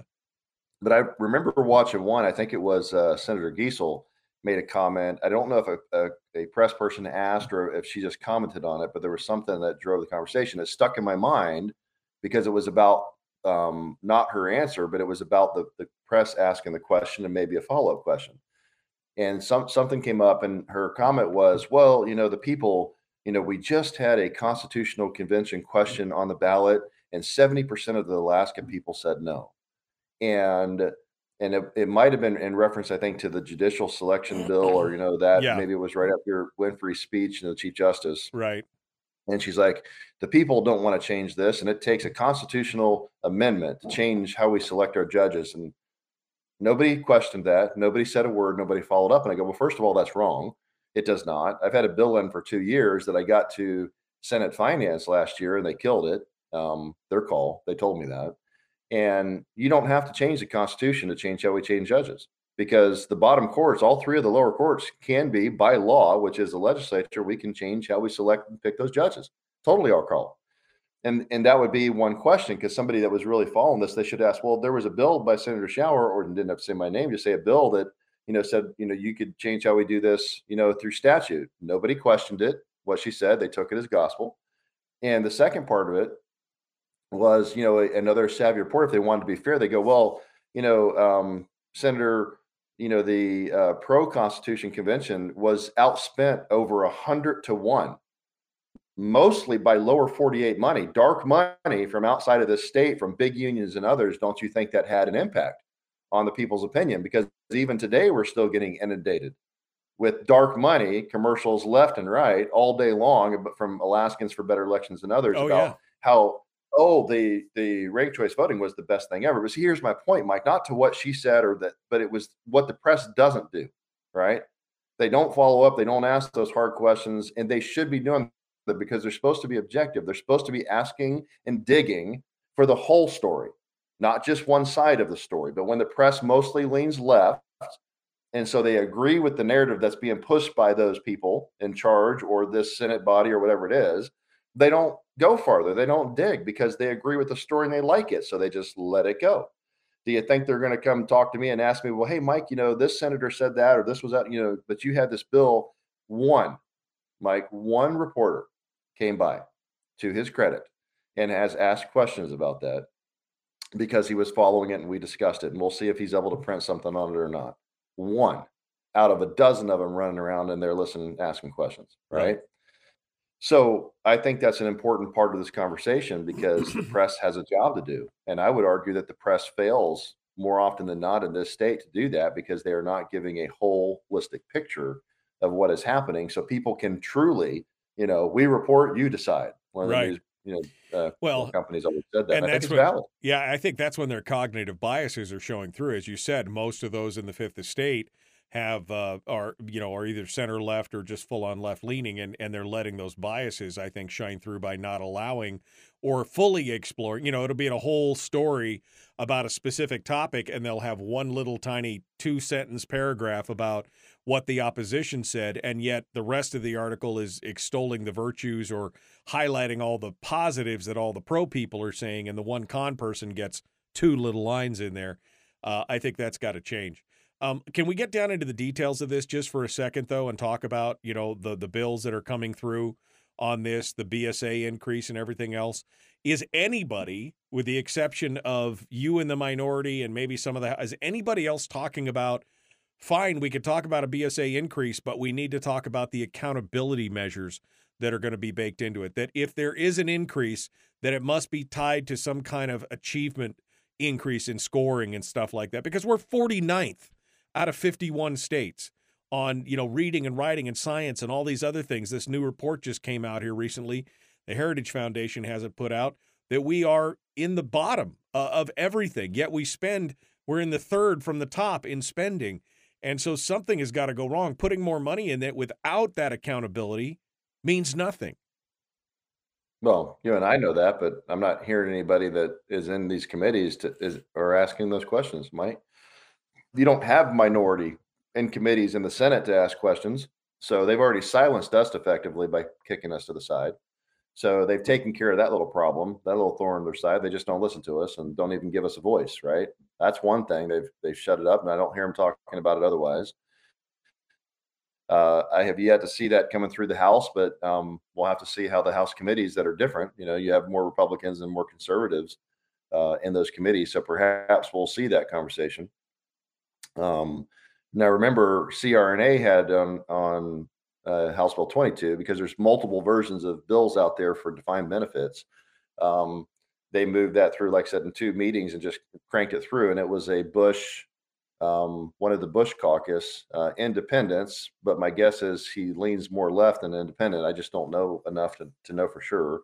I only know that the typical code word for independent is really left, and they just put an I in front of their name than a D, because they less chance getting elected if there's a D. Now, that's not true for everyone. I just know that that's more often than not the case in Alaska. When you see independent, I go Democrat, probably. I can tell you some cases where it's not, like Josiah Pekatuk. He's definitely not left. And I think he's actually very conservative, from his social and business perspectives, as many Native Alaskans are. It's just like, it's almost like certain other groups across the lower 48, like they assume like Latinos would be left, because why? When Latinos actually, from a perspective of, pro Second Amendment, pro family, religion, et cetera, really are more aligned with a right perspective politically than they are left. They're just taught that, oh, well, Republicans are XYZ, so you don't want to be, with that group. So I don't know enough yet, but what concerns me is I watched that bill, that House Bill 22, just rocket through that, led by a independent from the Bush, and it was like a train, Mike, that was just, no brakes. There was no stopping it. There was no slowing it down. There was hardly any real hard questions asked, and it just moved right on. And that's in a Republican controlled House. So I know there are other committees still it has to go through, so we'll see what happens. My point of saying that is I have concerns. We'll see, how do the committees run it? What's going to happen? I think that's an understatement. Mike, you have hopes that, the hard questions will be asked and they'll slow things down, maybe even stop them. Right. And until we can get the full narrative, until we can have a full discussion and breakdown of the actual numbers. How much is this going to cost? How are you going to pay for it? Like I said, arguing with those groups that came through my office, I was asking the questions like, folks, how do you expect me to agree to $1,000 over $250 million increase to a BSA? Got another probably couple billion if you want to look at the total actuarial cost of a defined benefit plan, and ask the question you did, where's the metrics? How do I know? To which there was silence. There's no answer. They do not know how to answer it, Mike, because there isn't one when we talk about the accountability for the money we're spending, to show me something that's going to get us out of 49th or 50th. When I asked that question, I said, you show me where it gets us to number 30 or number 20 or number 15 in the nation, and I'll be more than happy to look at how we spend that money and work it out. But until we fix the underlying structural fiscal problems in the state, how can I do that? Because I'm looking at the young lady sitting there that's a student, and she had really good questions. About, well, what happens, because she's like, I want to have a defined benefit plan and a BSA increase because it's for the students and help us and all this stuff. So I asked the questions about, well, where's the accountability? How do I know how the money's going to be spent? How's it going to get us out of the bottom category? I said, I know it's not every school. You can't broad brush every school district. There are some that are bringing us way down, right? That are performing really poorly, and some of them are doing okay. It's a mix. But the problem I have here is how do you reward the districts and schools that are doing well and not reward the ones that aren't? They won't let us do that. Right? They can throw money at the problem across the board without the accountability. So I go, well, that's one problem. But how do you know to have the stability, like we said before the break, that you're going to be able to have businesses invest? Because we're a banana republic. We're like a third world nation. Nobody wants to invest here. They don't know what Alaska is going to do. We can't fix it. We've got a fiscal policy working group plan that would allow us to balance it, right? And then you'd have your fiscal structure set. There would be stability, certainty moving forward for business to invest. Now we might at least know. And if you tied that with some accountability to education spending, if somebody would ask the questions and actually hold them to account for the money, well, now we're making progress. We're not doing any of that, Mike. The only conversation going on in the Senate I see so far is like, oh, it's for the children and we have to spend more money. And we're going to take that money, by the way, my friend, from the very people that need it the most to survive. Right. We're going to take it from the permanent fund earnings. We're going to chop that dividend down. We're going to give it to a small segment of state government, because state government's going to gobble that up. And then the poor people and the senior citizens and the ones that need it the most, we're going to say, bye-bye. Right. I don't know what to tell them. That's the plan right now, Mike. I guarantee you that's the plan. And if all of this takes place and we end up with a defined benefit plan for all state employees, which I can tell you that's where this is headed right now. Oh, well, yeah, we know that's where it's headed. I mean, that's what Josephson said his hope was. And if the oil ever does shrink, because we had, like I said, we have a President Biden that's, I think what Senator Sullivan said, 44 individual executive orders of actions against specifically just Alaska, as he called it, a war in Alaska by this administration. And I don't think he's wrong. Right. And Willow, which has the potential, to open up, better part of 250,000 barrels of oil a day, for the state to pump up our production again. They've effectively got to shut down and that EIS or the decisions coming up in the next 30, 35 days. And so knowing how they're going to play this game, they'll likely shut that down. So I go, well, you keep shrinking oil and you keep kicking it out of a state and asking Venezuela and Iran and Russia and others to produce more oil, places that don't care about the environment. They suppress their people. They do all kinds of bad stuff. And we can't do it in Alaska where we do it better than anybody in our own country with our own, where we have law and order and things we follow. So where are you going to get the money, Mike, after that dries up? When you have no industry, you have no tax base to tax because we have such a small state population. Where are you going to get it? When the money supply runs out, how are you going to pay for all this government that you've created and increase the spending on? Well, that's the options, brother. It's the question that nobody's asking. How do you pay for it all? How do you pay for it all? Their answer, of course, wink, wink, nudge, nudge, is we'll just take the permanent fund because, we're providing services for, and all those people that are hurt, we're providing services for them anyway, so they should be fine. Don't worry about it. That's the answer we're getting right now. Mike Shower is our guest. We're going to continue here with him. One final segment dead ahead. The Michael Duke Show. Common sense, liberty-based, free thinking radio.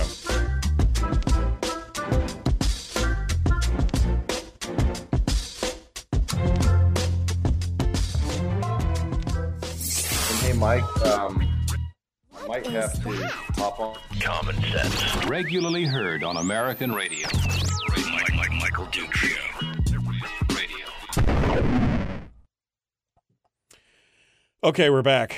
Sorry about that. I can't. You can't talk when we're doing the thing. Yeah, you were talking over the music and stuff like that because you're on the same channel.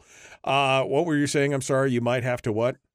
I have to drive into the office for a meeting here at 8:00. So either I have to bow out now and ditch you, unfortunately, or I can go to the headset and talk to you, but I won't be able to do this fun little video. Right. That we love. Are you on the phone right now? Or are you on a laptop? Oh, I'm on a laptop. If you want to talk to us on the phone, I suppose we could do that. Since I just told people you were coming back, you could do that if you want. Put yourself on the headset, and we could talk over the phone. Or you could. There's a meeting call last night late, and I didn't see it, so I'm like, oh shoot, it was at 8:00. So of course I can't go the whole program. Right. We're on the radio. If you want to, you can actually use your phone and just do audio through this because you can follow the same link on your phone, or you can just call me. Either way, whatever. I can pull it up on this here real quick, and I'll just talk to you that way. So I should be back on with you by the time we come off the break. Okay, go ahead and do it, and back up if that doesn't work for some reason. Just call me on the phone. Okay. Sorry. Thanks. Got to go to work, man. Important stuff. I know. You are working. I just want to let you know that you're working right now. So, all right. That's it. Okay. Thanks. All right. We're going to pull Mike Shower back on here in just a hot minute, and we will get him squared away. All right. Let me make sure everything's connected properly, and we are good to go. I don't know if this is good or bad, this conversation with Jack, because I just get so irritated by this whole thing. So irritated by the blasé attitude of many of these legislators who are like, oh yeah, well, we're just gonna take it. It doesn't matter who has to pay for it. It's important, blah, blah, blah. I mean, oof. Yeah. This is the freedom, liberty-based radio show where you get blocked if you don't agree. Obviously, that's not right, Harold, because you're still here. I don't know what. It's like he just decides he wants to poke stuff because you want to poke stuff, and I just gave him what he wanted, which was the attention that he wanted because he poked stuff, but you're still here, man. I don't know what more, how much more can I show you that I'm a patient person other than you saying things that are, wrong and by the way, don't call people out. I was going to say something to you about that earlier. Your whole stick to license plates comments and stuff like that. No ad hominem. Okay. No attacks on people directly. You want to disagree with people. Fine. No attacks. That's not cool. It's just, just not cool. So I haven't blocked Harold. Harold's still here. You're still here. So stop whining, I guess is what I'm saying. Stop whining about it. Let's see. He drinks Folgers. Does that explain it? Because he drinks Folgers? Maybe. Maybe that was it. Let's see. Intensive needs funded 13 times the BSA. Districts get a factor of 1.2 times the special. What? Oops, wrong one. Right here. Politidic. An intensive needs child is funded 13 times the BSA, which is about $78,000. Districts also get a factor of 1.2 times the BSA for special needs kids. Oof. Okay. That's some crazy stuff. All right. Where was I? What else have you guys been saying during the break here? Can I exhort you to please, since there's 65 something people between the two chat rooms right now, to make sure that you go out and you like and follow the show page on Facebook. I guess I don't really need that, but what I do need you to do is go over to YouTube. Plink. Nope. I screwed it up. There's a dot at the end of it. I screwed it up. Nope, it didn't. It posted it properly. All right, there's the link to the YouTube page. If you would just go over there and subscribe and ring the bell, I am currently sitting at 406 subscribers. I only need 594 more to hit the 1,000 mark. That's what we need to do. And I'm working on putting up more content every day on YouTube and doing things like shorts and some other stuff. I did one yesterday, but it didn't turn out. Didn't show up at the right spot, so we're going to try and fix that today. But anyway, there's a whole bunch of stuff in there. So you should go up there and check it out. Mike Shower is our guest. I think he is in the chat room with us. Are you there with us, Mike? I am. Can you hear me? I can hear you. All right. All right. Not bad. It's little tinny, but we'll deal with it for the 9 minutes that we are on the thing there. We're 40 seconds out. So you all ready to go? You're driving and ready to go? I'm driving back into a meeting. I'm ready to go. All right. Let's continue. 10 seconds out. The Michael Duke Show. Common sense, liberty-based, free-thinking radio. Like and share. Here we go now. Let's do that.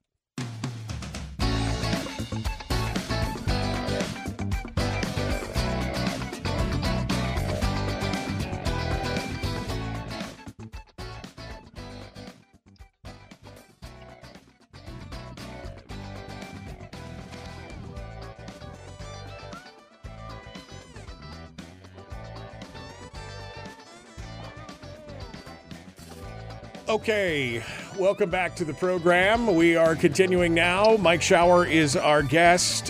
He had to change venues a little bit because he's on his way to a meeting.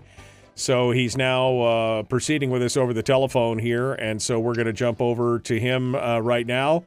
Mike, final thoughts here. You get the final segment to basically talk about whatever you want to talk about. Let's kick it off here. What other things are happening outside of the BSA? We didn't really talk much about the defined benefits plan. Do you want to discuss that?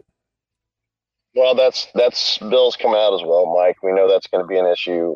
I think those are two of the most distressing ones to me right now, is to see the Senate, a coalition, with 9 Democrats and only 8 Republicans when there's 11 Republicans. This is troubling because I know for a fact there are at least some Republicans in those 8 that do not support massive BSA increases without any accountability and do not support a defined benefit plan. But they have aligned themselves with 9 Democrats, most of whom support it.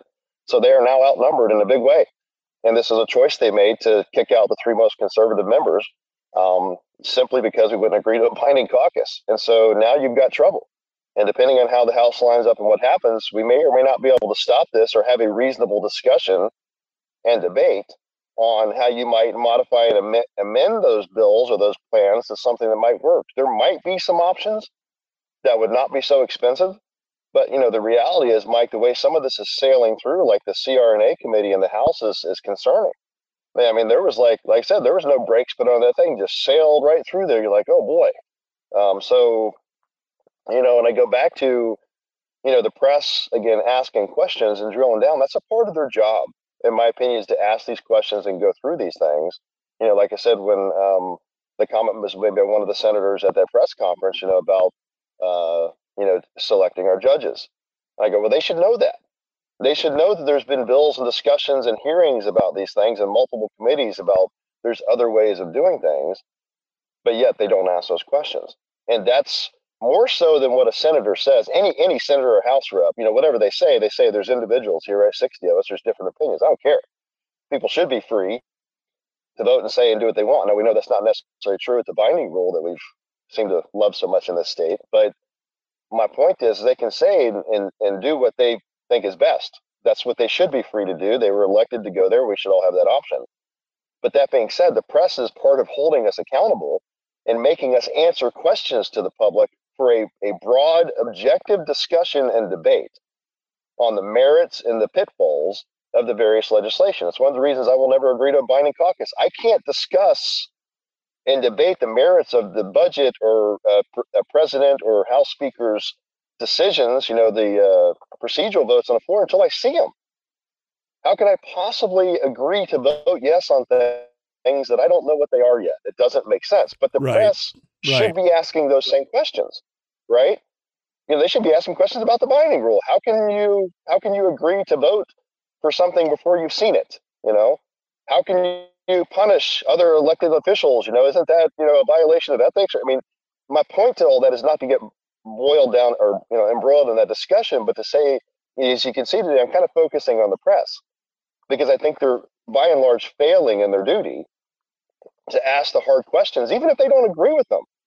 Was it I forget which very famous member of the press many decades ago said that that's you're somebody, they should have a whole career and nobody should be able to tell what your politics are, something to that effect. That's right. You should be able to go the whole career and not know. I think it was Walter Cronkite, I think, that said something like that. It might have been Walter Cronkite. Yeah, that said and it was something. to that effect, which is valid. That's what it ought to be. You can go vote how you want and hang out in the boardroom, with your buddies having cocktails and lambasting the other side. That's fine. But when you do your job, you're supposed to be objective. You're supposed to ask all of the questions and print a fair accounting of that so that the people can actually make decisions based on good information. The reason the moniker fake news has become so popular, and it's not wrong, is because it is fake news, Mike, because it's not real news, and it's not real news if it doesn't present the entire picture, but only one side of the story. That's got another word for it, my friend. It's called propaganda. So unfortunately, much of our news today on many sides is more propaganda and or entertainment than it is actually objective journalism. And that's frustrating because it makes it harder for us to do our job, right? Because now I've got to go out and try to tell the people, well, no, that's not true. Like you said, no, that's not the real number. No, that's not actually, actually education hasn't been flat funded this entire time. No, the BSA has actually increased. No, we actually added $60 million last year just out of the blue. No, we don't have accountability. No, we actually are the top in the nation by second or third for how much we spend. No, we actually are the bottom in the, so these are the things that the press could help with the narrative and the debate if they would do these things.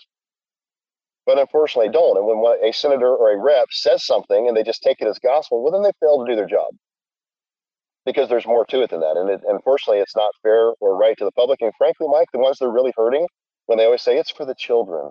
Well, you don't like the children because actually you're the ones failing the children because you are not having a broad and fair and objective debate about the pros and cons of what we're doing today that is going to actually hurt the children. Because you can throw money at it today, Mike, but if we screw this state up, if we don't get our act together with a solid fiscal plan and put our house in order, the ones that you're hurting are the children because there's going to be no business here. There's going to be no investment in Alaska. All the businesses, the big ones that really would bring the money are going to leave or never come here. And guess what's going to happen to those kids? There will be no job market for them to go to. Right. They're going to go to other states where it's booming, like Florida and Texas, where I just saw a report on it, read it a couple days ago, where over the last year, they're leaving in droves out of California and New York. And you want to know where they're going? Texas and Florida. Two of the top 3 or 5 or whatever in the nation people are moving to. And the reason they're moving? Pro-freedom, Mike. Business is booming. They're pro-business. They're pro-freedom. They were anti-mask. They just did all this stuff that people say, I want to go there. And they're leaving crappy places that are falling apart like California and New York with ridiculous draconian left-wing policies. And the people have said, I've had enough.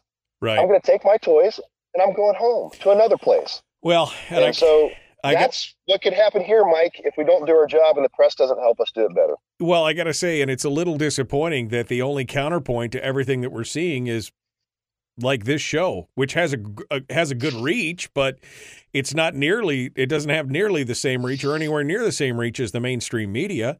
I mean, that's kind of a sad statement. We're the only one that's kind of countervailing these kind of options. And I mean, we can only do so much. We only have so much exposure from this program. We need more people to be involved, and we need more people to be asking these hard questions about why aren't we hearing the whole story? And you said the same thing yourself, Mike. It's most of the same people. It's the same people every week that pay attention. They're actively involved, but it's a few hundred, maybe if we're lucky, a few thousand with the radio touch. It's not 100,000 or 150,000 because, frankly, my friend, that's the kind of numbers you need to see if you're going to actually start affecting policy and these decisions. Because that's what the press is saying, right?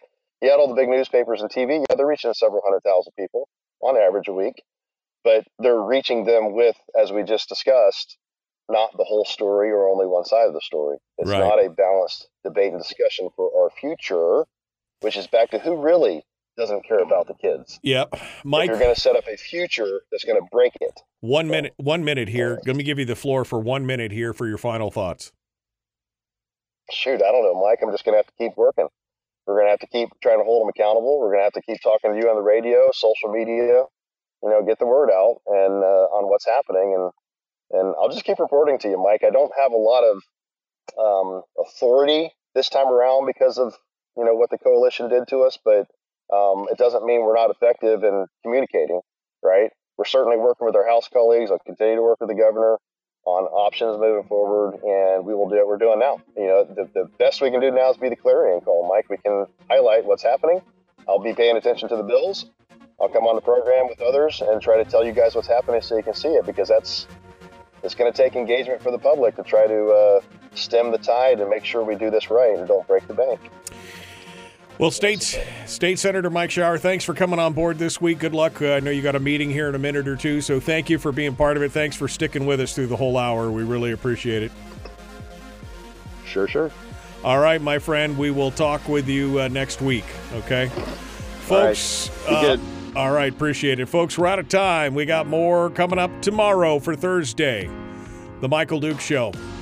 Common Sense Radio. Be kind, love one another. All right, my friends. Well, Mike Shower is off and on the way. We will continue to try and bring this stuff up, try and talk about it, do everything that we can do. That's all we can ask right now, right? Just keep trying to push the stuff and get it all done. All right. Well, we are out of time, and we will see you tomorrow, bright and early at 6:03 a.m. right here on The Michael Duke Show. Common sense, liberty-based, free-thinking radio. We will see you tomorrow, folks. Have a great day.